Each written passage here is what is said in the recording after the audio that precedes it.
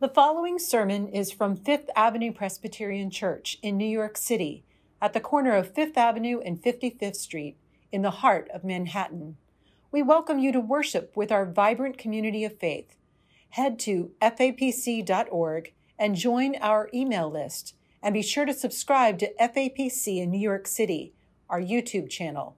And now we invite you to breathe deep and lean into the beauty of worship with Fifth Avenue Presbyterian Church. So let us listen now for God's word as it echoes to us from 2 Timothy chapter 1, beginning with the first verse.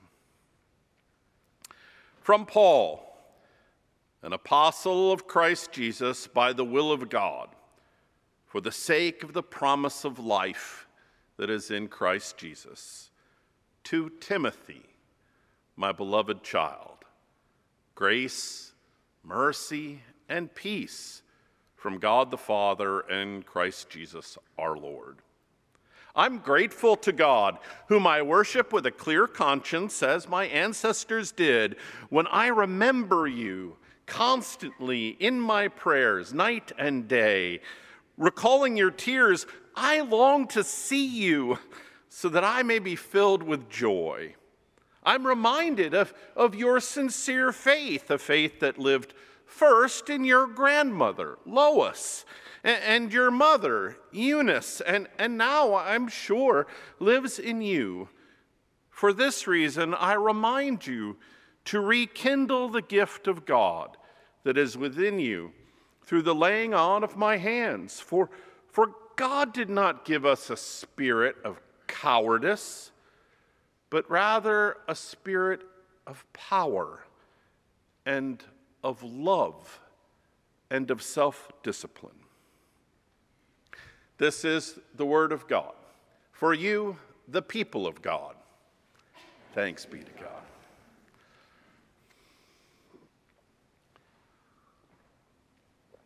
At the church I served in Atlanta, one of my colleagues would stop members of the youth group and the confirmation class in the hallways and aggressively fire a question at them. Who are you?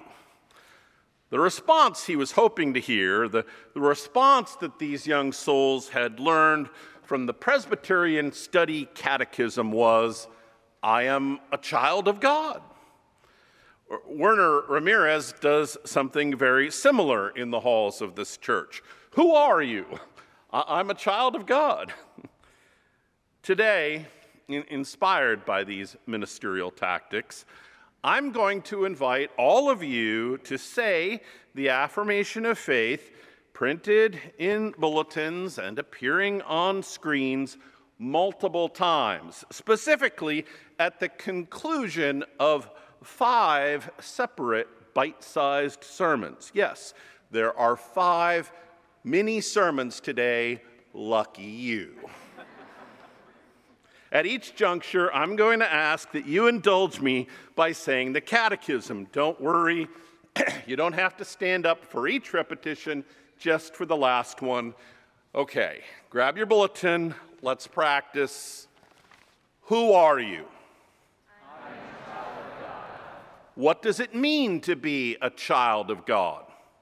That I belong to God who loves me. Amen. Well done.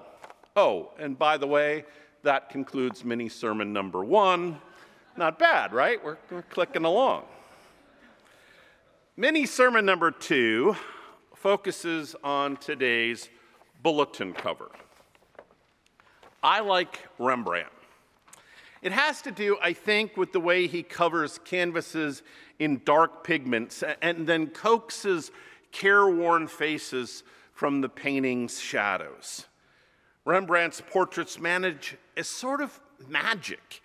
They're imbued with their own light.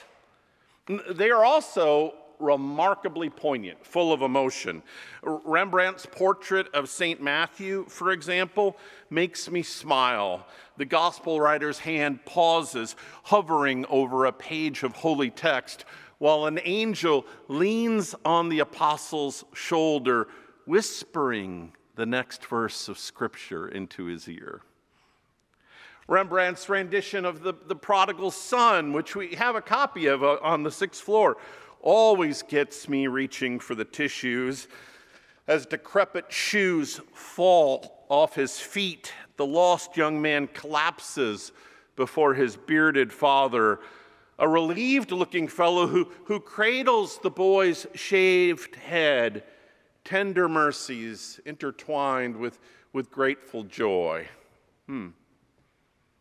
But this week, I chose the Dutch master's rendition of a young lad standing at the knee of an older woman for our Mother's Day bulletin. And I have to tell you, in recent years, there's been an interpretive fight over this painting. Some say that this painting is Rembrandt's depiction of young Samuel with his mother Hannah. But others argue that this painting shows the child Timothy with his grandmother Lois. I'm coming down on the this is Timothy and Lois side of the debate, but it doesn't really matter for today's purposes. Either way, this painting is perfect for Mother's Day. The central figure, a mature woman, holds a copy of the good book in her lap, round of face with the family Bible on her knee and a walking stick ready to hand. This woman looks like my grandmother, Jenny. And this, I suppose, is another reason that I like Rembrandt. The Dutch people in his paintings look like one side of my family, Dutch immigrants to this land. Like so many artists, Rembrandt was an incarnational preacher. He took the people from his home, family members and neighbors in Leiden and Amsterdam, and wove them into the story of faith. Today, if you walk around the halls of Fifth Avenue Church and study our art, you will see people of many different backgrounds and ethnicities woven into God's story by artists like Laura James, John August Swanson, and He Chi. You will see God depicted in different ways too. That's how it should be. This is how a diverse community shares the faith, stitching all of God's children into sacred story. End of mini sermon number 2. Will you answer the catechism's questions a second time? Who are you? What does it mean to be a child of God?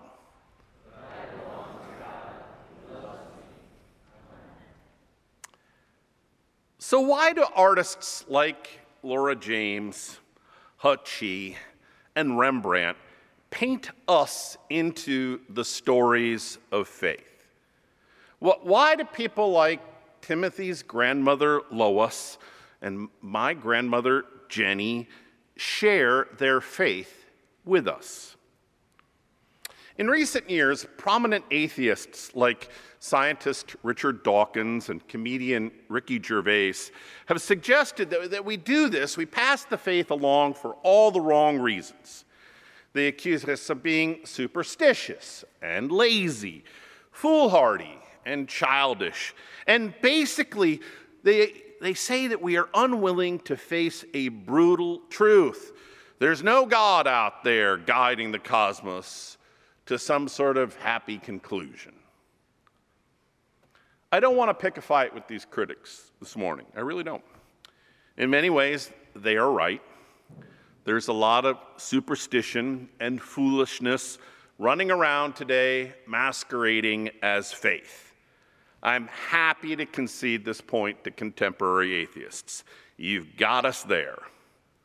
But in turn, I want to offer 2 quick and I hope clarifying points for today's atheists to consider.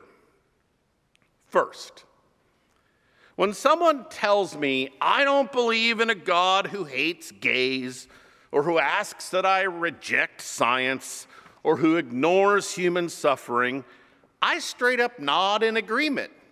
In my experience, most people of faith don't believe in that God either. Second, faith is not a series of propositions.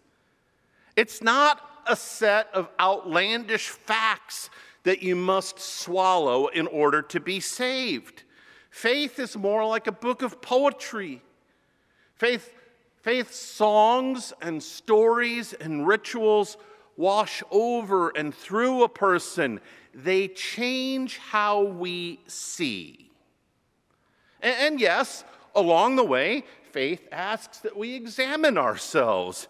It is, we believe, a good thing to confess our mistakes and our meanness and to commit ourselves again and again and again, Sunday after Sunday, to embracing new life.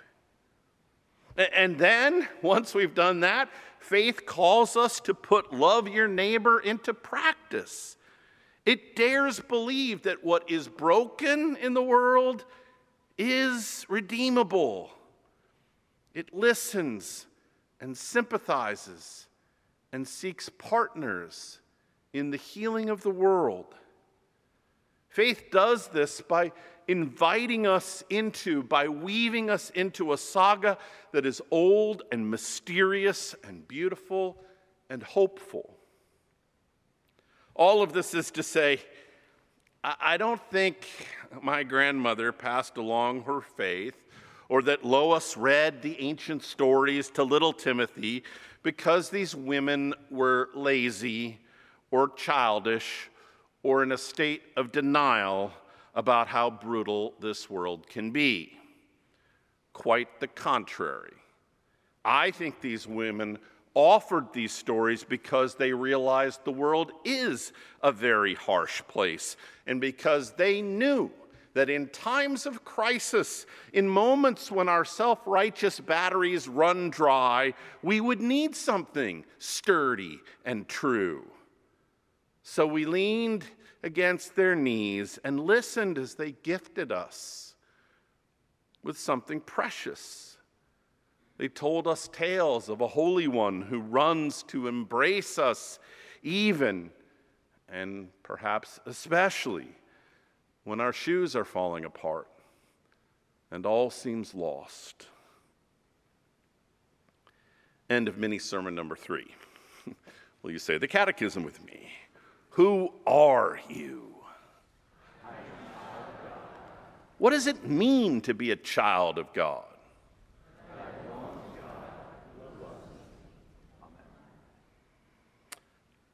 I'm grateful to my mother and my grandmother for passing along their faith, and I'm confident that they did it as an act of love.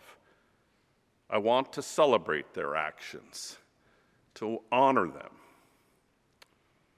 A few years ago, I was looking with wide eyes at the Facebook page of a person who had applied for a job here at the church.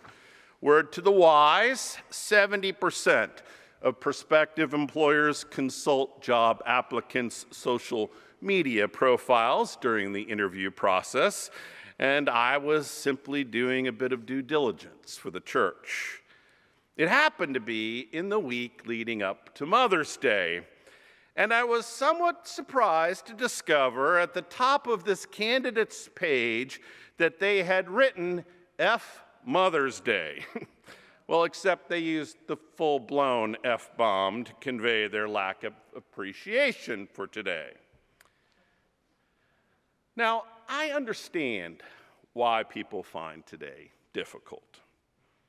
You might be missing a beloved mother who has, as the Salvation Army puts it, passed on to glory. Or you might feel like today puts a cultural and social expectations on women that you do not want to embrace. You might want to be a mother and find the day to be a downer because it celebrates something you have not realized. You might have had or still have a troubling relationship with your mother. There are plenty of reasons why Mother's Day can be challenging. Still, I struggled with our candidate's social media post. And candidly, it wasn't the all-caps use of profanity that really bothered me. It was the author's insistence that Mother's Day needed to be blown up because it made some people feel bad. In other words, rather than do research into the interesting history of the day, which is actually totally fascinating, Mother's Day was the culmination of a post-Civil War women's movement in this country, a movement focused on peace and care for the vulnerable. Rather than simply acknowledge that Mother's Day is complicated for some people, this author decided to go all in and to yuck other people's yum. She declared the day irredeemable. A good chunk of social media out there today suggests that our raw feelings are truths the world needs to hear. Maybe. Maybe the world needs all this unfiltered anger. Maybe the only moral compass we have left is what churns in our gut. But our faith, of course, the faith shared in love by Lois and Jenny and countless other saints, suggests otherwise. Our faith urges humility. It advises that we take a sacred pause, that we examine our passions before acting on them, and that we remember that rage is a dangerous advisor. Faith encourages us to care for and about each other, even our enemies, as we search for the truth. The sort of truth etched in the Catechism. Will you say it one more time with me? Who are you? What does it mean to be a child of God?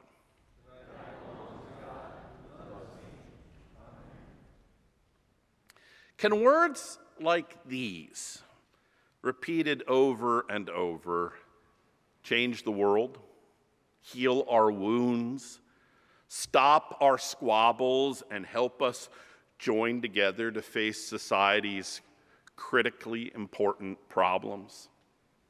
That seems like a tall order for such a small catechism. Still, as Reverend Sarah Speed likes to say, it's a start. It's the first step toward answering God's call. Be salt, Jesus instructed the disciples. Flavor the world with kindness and acts of justice and mercy. See if that doesn't change things. Tell the stories of the faith and see if they don't take root in people's hearts, transforming the way that they see and act. A couple of months ago, Tom Long, who will grace this pulpit in exactly 2 weeks, directed my attention to a poem by Stephen Dunn entitled "At the Smithville Methodist Church." The poem is reprinted in the center of your bulletin today. Dunn explains that he wrote this poem after sending his 8-year-old daughter off to vacation Bible school. His daughter loved the experience, but her excitement about it all prompted the poet to contemplate, to wrestle with his own reactions. The poem begins like this. It was supposed to be arts and crafts for a week, but when she came home with the Jesus Saves button, we knew what art was up, what ancient craft. She liked her little friends. She liked the songs they sang when they weren't twisting and folding paper into dolls. Well, what could be so bad? Jesus had been a good man, and putting faith in good men was what we had to do to stay this side of cynicism, that other sadness. Okay, we said, 1 week. But when she came home singing, Jesus loves me, the Bible tells me so, it was time to talk. Could we say, Jesus doesn't love you? Could I tell her the Bible's a great book certain people use to make you feel bad? We sent her back without a word. It had been so long since we believed, so long since we needed Jesus as our nemesis and friend, that we thought he was sufficiently dead. The poem goes on to say, on Parents' Night, there were arts and crafts all spread out like appetizers. Then we took our seats in the church, and the children sang a song about the ark and hallelujah, and one in which they had to jump up and down for Jesus. I can't remember ever feeling so uncertain about what's comic, what's serious. I love this poem. It speaks to the cynicism of our age. It names all the typical worries that people voice about religion. And as it does, an honest struggle emerges in the child's parents. What is comical about faith? What is serious? And contemplating this, the poet identifies a quiet but deep longing for God in the recesses of his heart.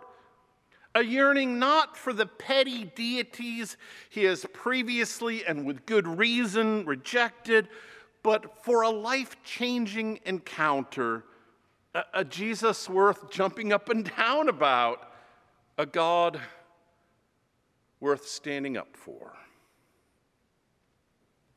God loves us, my friends.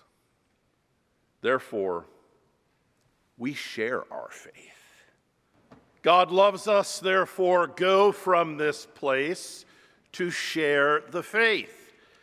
Share it by having courage, holding fast to what is good, not returning evil for evil, strengthening the faint-hearted, supporting the weak, helping the suffering, honoring all people, loving and serving the Lord. Amen.